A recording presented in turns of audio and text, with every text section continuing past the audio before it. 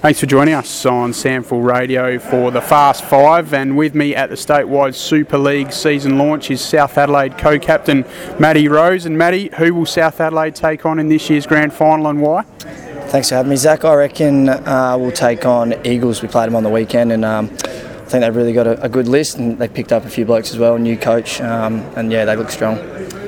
Who will be the other three finalists this year?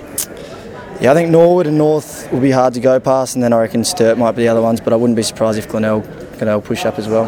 That might be your next answer to the next question. Who from outside the top five might jump into the five this year? Yeah, that's a tough one. It's a very even comp, but as I said, I wouldn't be surprised if Glenelg jump in, and Westies look to recruit pretty well as well. Who win the Magarey not from the Panthers? Well, I reckon Kane Stevens might have a sniff if Westies can win a few games, and also Travis Schiller, he gets a lot of votes as well. And who belts out South's theme song after the siren with the most gusto? Our spiritual leader and a bit of a joke would be Alex Collotto, so after a good win, he's always the one getting the boys up and about. Beautiful, Matty. Well, thanks for your time on the Fast Five. We appreciate that. All the best in 2019. No worries. Thanks, Zach.